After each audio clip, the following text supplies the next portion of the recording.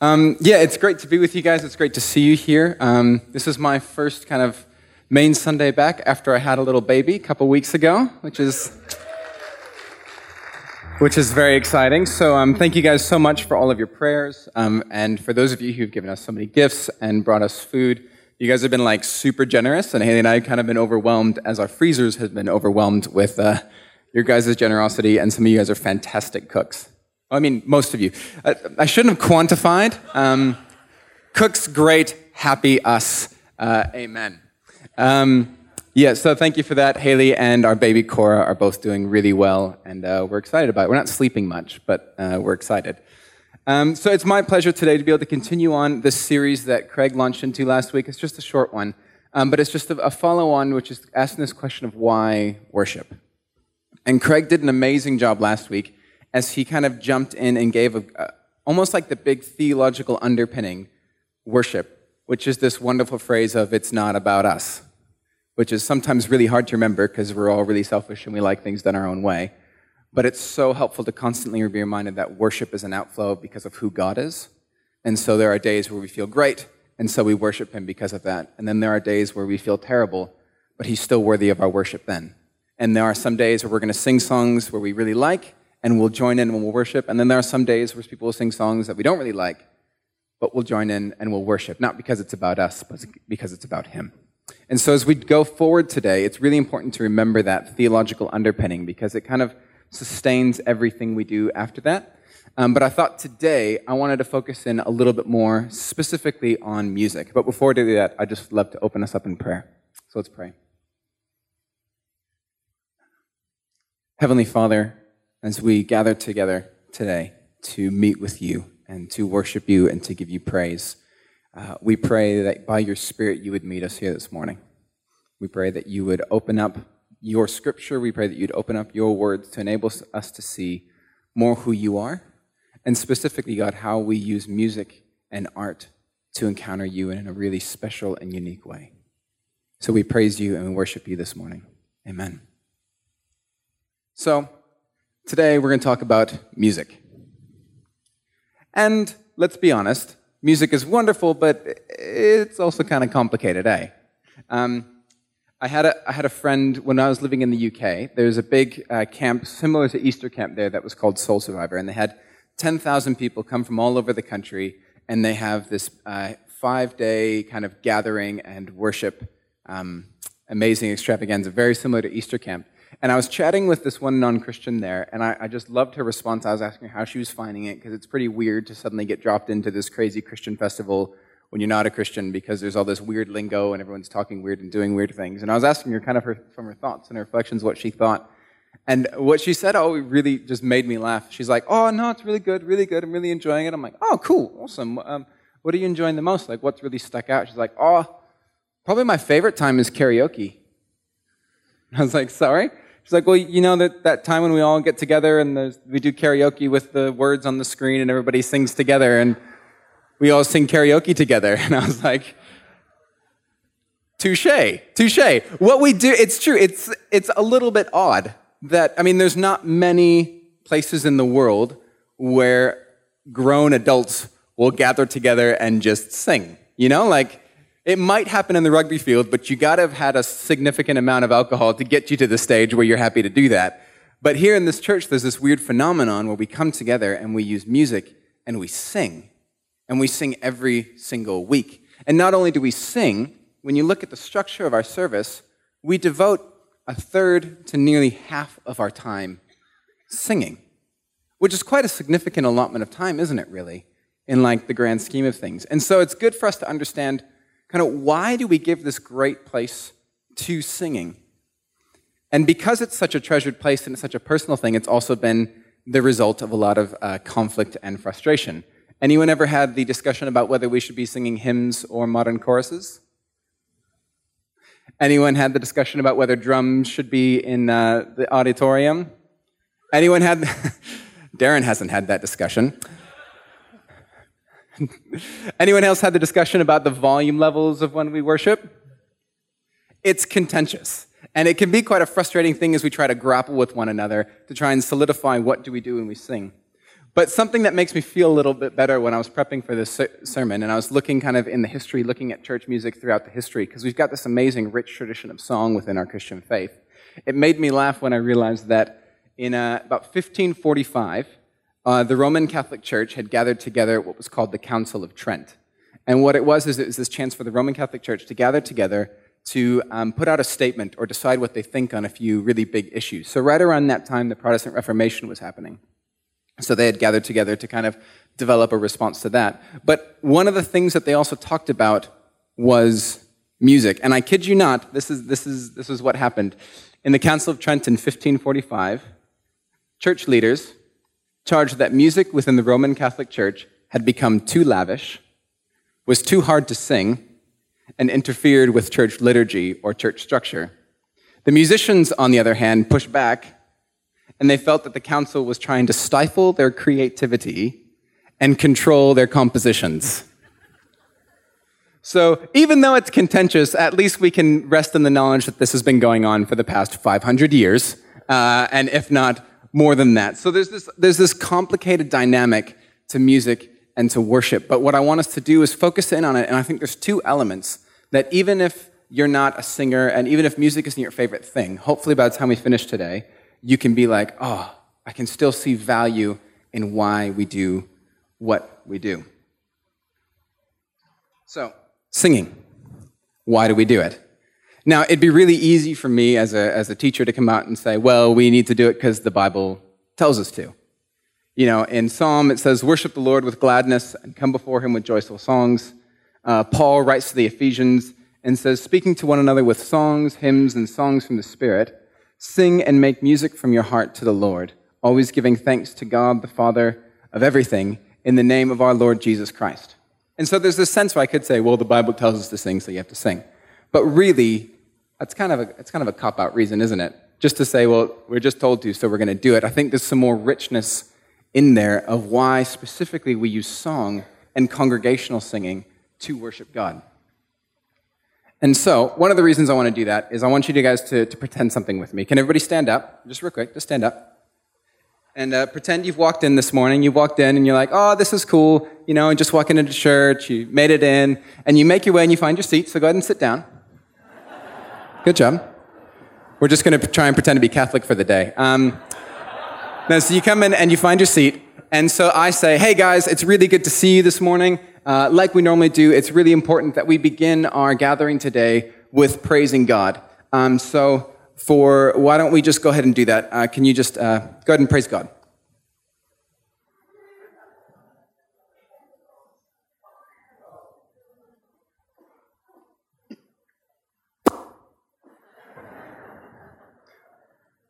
Anyone else feel slightly awkward? Anyone else want to do this for 25 minutes? There's this sense when we gather to worship, we could come in, and there's lots of ways we can worship God. We all know that. You can pray, you can write things, we could give money. Like, there's lots of ways we can worship God. But in coming together, we want to start our services with this unifying aspect of we want to praise God. And so we could all pray, and so we could all pray at once, and that'd be cool. We'd probably have this big pray, or, you know, we could have a few key people pray, and that'd be cool. But really, after about 5 minutes, you'd kind of be like, well, how about the next thing, eh? Instead, let's try something different. Stand up. Stand up. You're walking in, you're like, oh, cool, hey guys, it's good to see you. Why don't you take a seat? Go ahead, take a seat.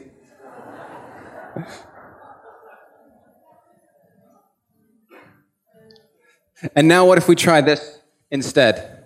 Hey, this morning, we really want to begin by worshiping and praising God. So why don't we sing this together? And oh, praise the name of the Lord our God. Oh, praise his name evermore. For endless days we will sing your praise, oh Lord our God. It's different, eh? Can you sense the difference? There's something about music and song that brings us together as one. There's this sense where all these different people and all these different angles come together and we sing with one voice. Music is this means by which which we can all pray the same thing at one time.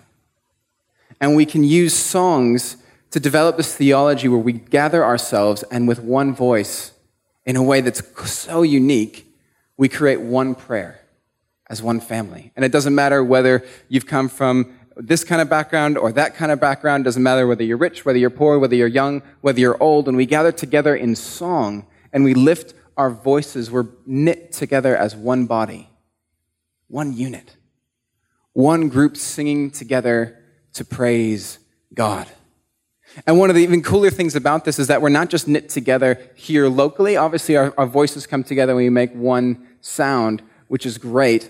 But we're actually bound together with Christians and saints throughout time.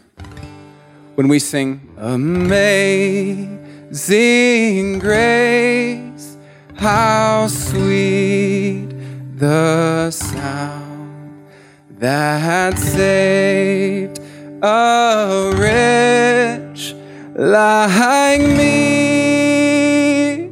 I once was lost, but now I'm found. Was blind, but now I see. There's this song that's been sung for hundreds of years from Christians who had just moved into a new world, from slaves who were trying to find their freedom from oppression, from Christians who use it as a song by which we can break the chains of slavery and find freedom. When we sing this, we're not just bound together here, but we join together with our Christian family that's gone before us in one voice, continuing to praise God. Music and these songs unite us through time as one church, past and present. And song uniquely enables us to do that in a wonderful and powerful way. And now, at this point, you could say, well, that's cool, Colin, but I'm a really, really bad singer. I'm a really bad singer. I'm tone-deaf singer, so I don't really know how I can join in the song. Well, I've got a little fun fact to share with you. There are some people who you could classify as legitimately tone-deaf and can't carry a tune. There. But the population is significantly smaller than we like to attribute it to. Out of 100 people, you might have 2 or 3 people who physically can't carry a tune. But for most of us, there's this amazing phenomenon that happens with music. By yourself, singing in the shower, you can sing and think, oh, I sound really bad. Oh, I don't sound very good. But there's something about the human ear that when you come together and you sing with a group of people, your voice automatically and naturally shifts into pitch to be in sync with the people around you. It's the reason why you can get a whole bunch of really drunk blokes who are terrible singers to get to a rugby game and carry a tune. They're not great singers, but as they sing together, their ears kind of attune to one another, and their voices come into pitch with one another, and it creates this sound like a choir or chorus. And sure, not everybody will be on the pitch. Some might be a little bit above, or some might be a little bit below. But when you get all these voices together, it creates quite a wide sound. And this sound was so really loved is that in the 70s, once you got the development of new technology and you could digitally alter sound, one of the effects that came through was called a chorus. Where what you do is you affect the signal that's coming through and you detune it slightly and you raise the pitch slightly. And so what you're trying to do electronically is to create the same sound as a choir, as multiple people all singing at once. And so there's this wonderful thing about music that together all of us, even though we're maybe not the best singers, our imperfections make the song so much more beautiful. They add so much to it. Your voice and your voice and your voice, as we sing together, create a sound that I can't make by myself. We as a congregation make a sound that this worship team by themselves could never create. It's a unique sound, a sound made by all of us together, joining our voices as one. And doesn't that communicate something of the body of Christ? Doesn't that communicate something about the nature of our faith, which is that our faith was never designed to be a solo affair? You were never meant to just be a Christian with just you and Jesus. You were always designed to be a part of his body, of his family, of his church. And so as we sing, not only do we connect with ourselves here, not do we only connect with our church past and present, there's the sense that by singing we are enacting something of the gospel, which is this unifying that happens in and through Christ by the power of his Spirit. We are physically doing something that demonstrates an aspect of the gospel. There's a passage from Paul where he's writing to the Corinthians, and it's a really famous passage, but I've tweaked it slightly to fit our context here. I want to read that to you, and hopefully none of you will do me in for sacrilege of changing the words of Scripture. Paul writes to the Corinthians saying, "The choir is a unit. And though it's made up of many parts, and though all its parts are many, they form one choir. So it is with Christ. For we were all baptized by one Spirit into one unit, whether sopranos or altos, tenors or basses. We were all given one Spirit to follow. And now the choir is not made up of one part, but of many. And if the altos should say, 'Because I'm not a soprano, I don't belong to the choir,' it would not for that reason cease to be a part of the choir. And if the tenor should say, 'Because I'm not a bass, I do not belong to the choir,' they would not for that reason cease to be a part of the choir. If the whole choir were altos, where would the harmony be? And if the whole choir were tenors, where would the bass be? But in fact, God has arranged the parts in the choir, every one of them, just as God wanted them to be. And if they were all one part, where would the full choir and the fullness of God's great song and gift to the world be? As it is, there are many parts, but one choir." Our song together embodies this unifying together nature of our faith, as our voice creates something unique every single Sunday as an offering of praise and worship to God. I think that's quite cool. Now, the second thing that I often hear about music that I want us to focus in on is music's too emotional. You ever heard this phrase? I've heard it a lot. I mean, being a worship leader, you end up in kind of different discussions with things about different music, about whether it's good or whether it's not good. But one of the common things that I hear, well, music and worship, it's really emotional. It's just an emotional experience that people will leave from, and it doesn't have any bearing on their lives. Or I've had other people come up to me and say, "Well, Colin, I understand that music's important, but I don't want you to musically, emotionally manipulate anyone. So just trying to make the music not too emotive. We don't want the music to become too emotional because we don't want to manipulate people into a response."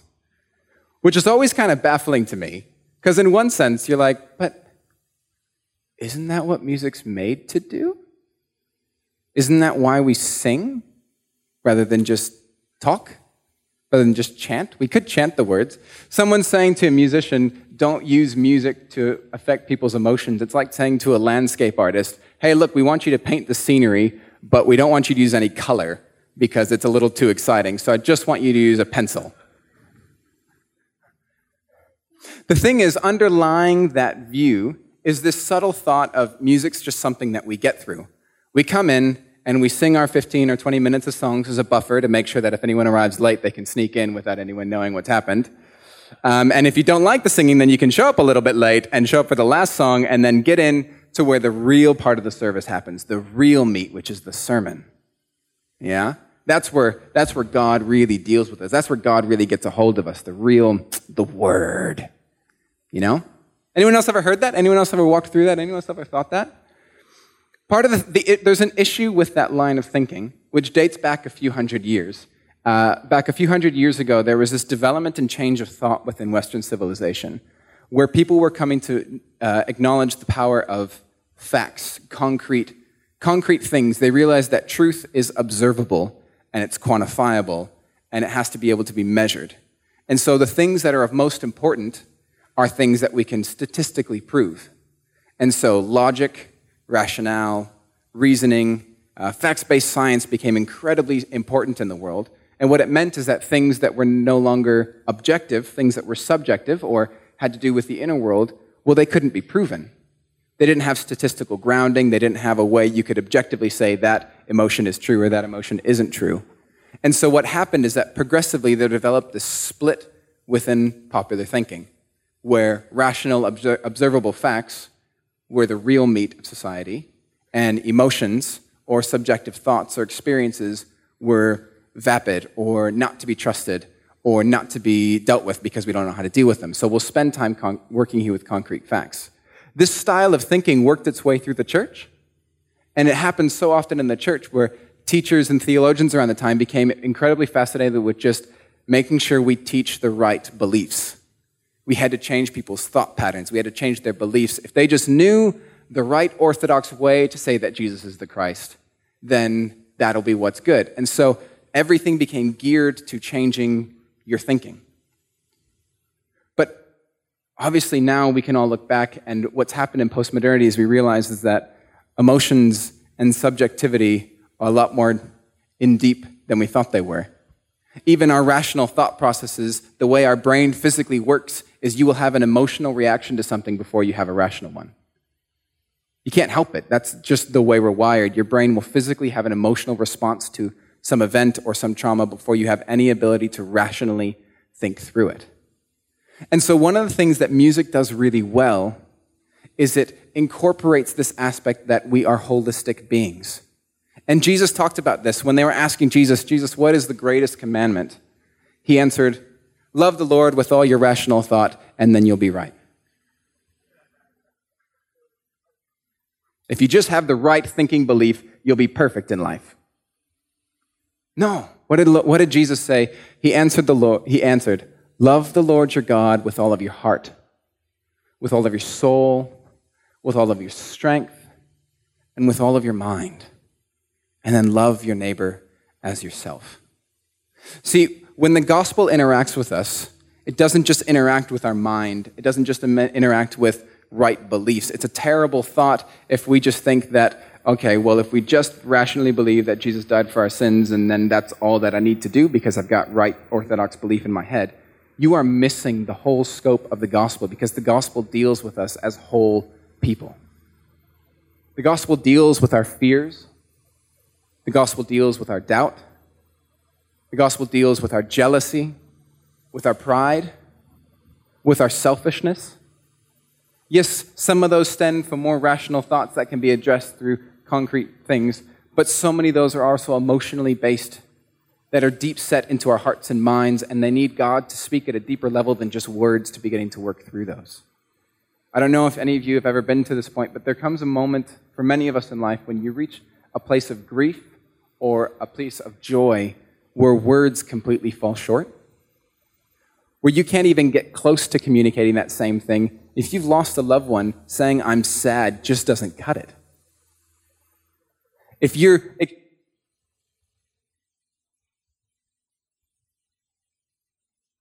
there's this aspect of us which is holistic, there's this emotional part of us which informs our rational thought that needs to be addressed by the gospel, and music is uniquely placed to do that as well.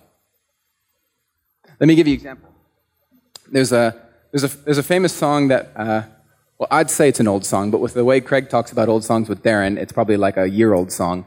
But it's an old song called Blessed Be Your Name, and it was written a while ago. And I want to show you the difference that music can make, even though the words stay the same, how much a difference music can make in the message and the place the song hits when we sing. So, tighten that one up. There you go. So, it's a pretty famous song, Blessed Be Your Name, right? You have the bridge is, you give and take away. You give and take away. My heart will choose to stay. Oh, blessed be your name. Blessed be the name of the Lord. Blessed be your name.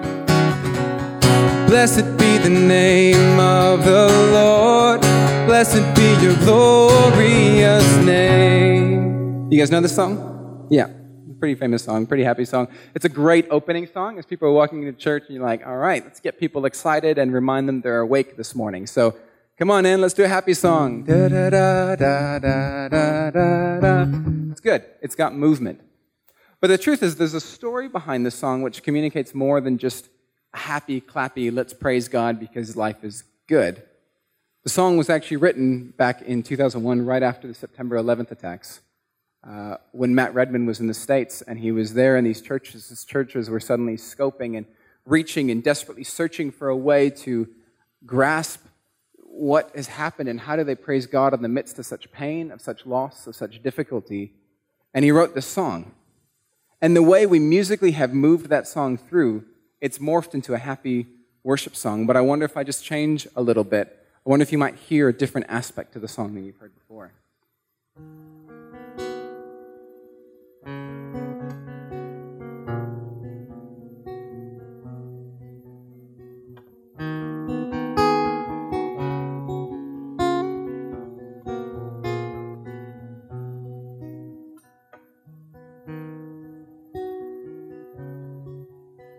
You give and take away. Give and take away. My heart will choose to say, oh, blessed be your name.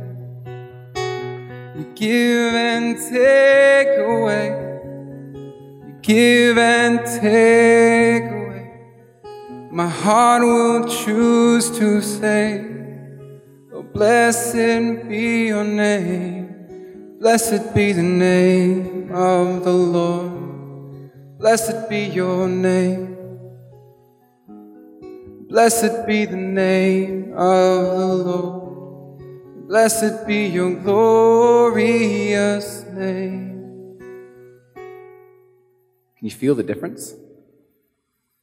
The words are exactly the same. Same exact words. But music enables us to communicate something about the divine, something about our experience with the divine that goes deeper than words.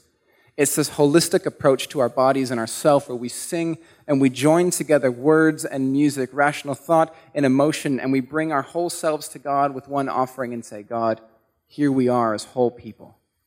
And we bring all of ourselves to you.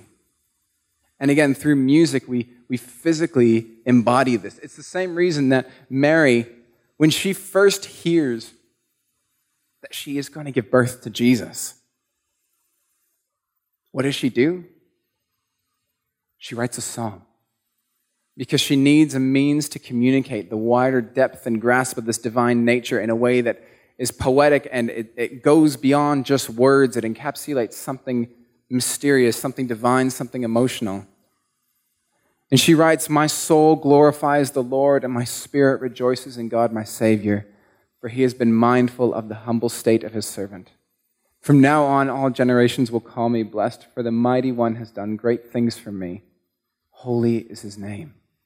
His mercy extends to those who fear him from generation to generation. He has performed mighty deeds with his arm. He has scattered those who are proud in their inmost thoughts. He brought down rulers from their thrones and has lifted up the humble. He has filled the hungry with good things, but he has sent the rich away empty. He has helped his servant Israel, remembering to be merciful to Abraham and his descendants forever, just as he promised to our ancestors. I only wish we could discover and hear the melody with which she sang this. Would it have been joyful? Happy at the deliverance of her people? Would it have been mournful? Encapsulating the grief that they felt in the last 500 years as a nation? Would it have been a mix or a twinge of both?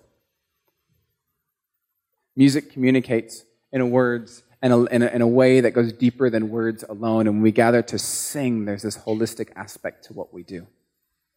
And it's unique. And it's us embodying the gospel, again, in a unique way. Now, it's important that we don't get too crazy about it. The truth is, it'll change. The music, the forms that music will take will change. If we can remember church music 50 years ago, it's dramatically different than it is now, isn't it? Go back 100 years ago, and it's even more different than it is now. Go back 500 years ago, and it's even more different than it is now. If we go ahead 50 years, those of us now who are on the cutting edge, who love electric guitars and music, are probably going to be people who are like, I wish people would just go back to electric guitars like in the old days and be spiritual without all their weird digital replication of things. Of course it will change. Of course, the mode and the method will change, as it does with every culture and every generation reinterprets songs for themselves in a new, fresh way, as it should be. It should continue to develop. But these core tenets, which is us singing together, us being bound as one family, as one people, in one voice, in one song, and us bringing our whole selves, our minds, our wills, our emotions, our bodies, all together in one offering of praise to God. That will stay the same. That's been in the Christian church for 2,000 years. And if the Lord doesn't return, then it'll be in the church for another 2,000 years. The form around it will change. But the means by which we embody this gospel and this song of praise will carry through. We are a singing people as we worship God together. I'm going to close by having us sing one song together. Some of you may know it, some of you may not, but what I like about this song is that it encapsulates a little bit of the story. The song is called Doxology, and the music from it, the earliest records that we have, come from over 500 years ago. It didn't have the same words at that time, but we've got musical notation of how it was being sung in different churches and played in different churches in different ways. So we've got, we've got this melody that's been going on for years. And then in the 18th century, they wrote some new words to it. Praise God from whom all blessings flow. Praise him, all creatures here below. Praise him above, ye heavenly hosts. Praise Father, Son, and Holy Ghost. Amen. The song was written. Those words were penned and joined to this melody 200 years ago. And then recently, in the last 10 years, another group has added a few more verses to it. And the verses are fantastic and outstanding. And then today, I've changed it up a little bit so that it fits us in our context. And what I like about it is, again, we have this song that embodies that journey. It's a music, it's a melody that goes before us. It's songs that go before us that have been adapted and changed. And as we together, we join with the music and bring our whole selves, our whole emotions, our whole thoughts in one voice into one expression of praise to Father, Son, and Holy Spirit. So would you stand as we sing this song together?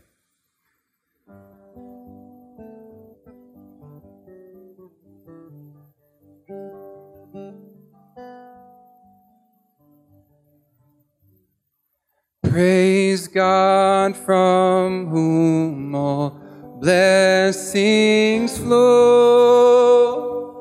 Praise him, all creatures here below. Praise him above, ye heavenly hosts. Praise Father, Son, and Holy Ghost. Sing that again. Praise God. Praise God from whom all blessings flow. Praise him, all creatures here below. Praise him above, ye heavenly hosts. Praise Father, Son, and Holy Ghost. Amen.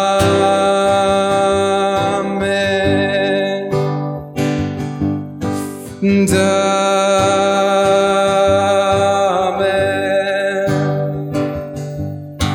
And amen.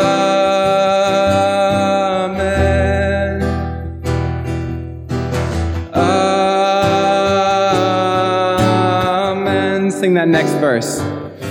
Let earth and heavenly saints proclaim the power and might of his great name. Let us exalt on bended knee. Praise God, the Holy Trinity.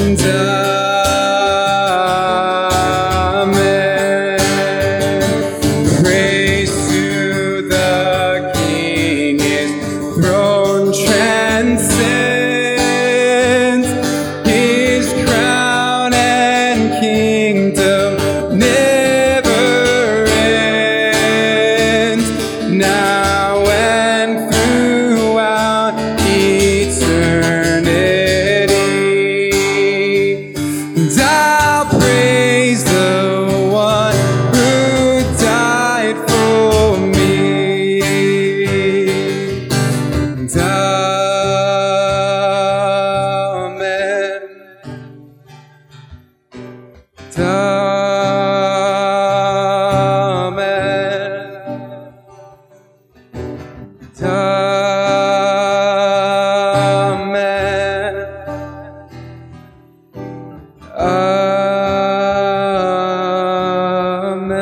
Sing that first verse again. Praise God from whom all blessings flow. Praise Him, all creatures here below. Praise Him above, ye heavenly hosts. Praise Father, Son, and Holy Ghost. Amen.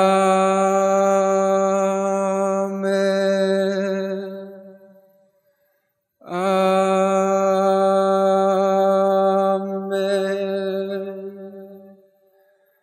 Amen.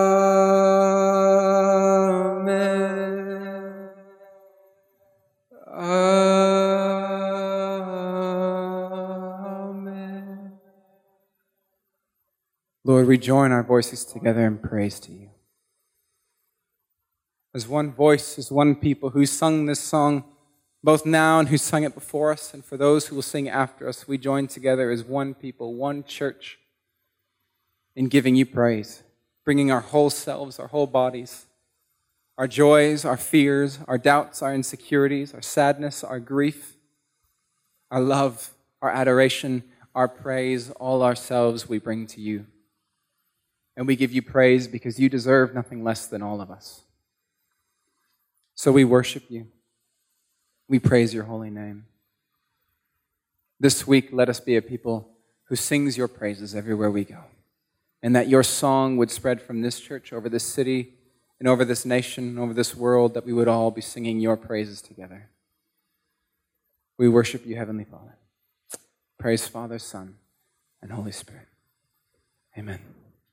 Amen. Thank you guys for being here today. If there's any of you want prayer for anything, any reason at all, there's a team here who would love to pray with you. If not, be blessed. Go with God.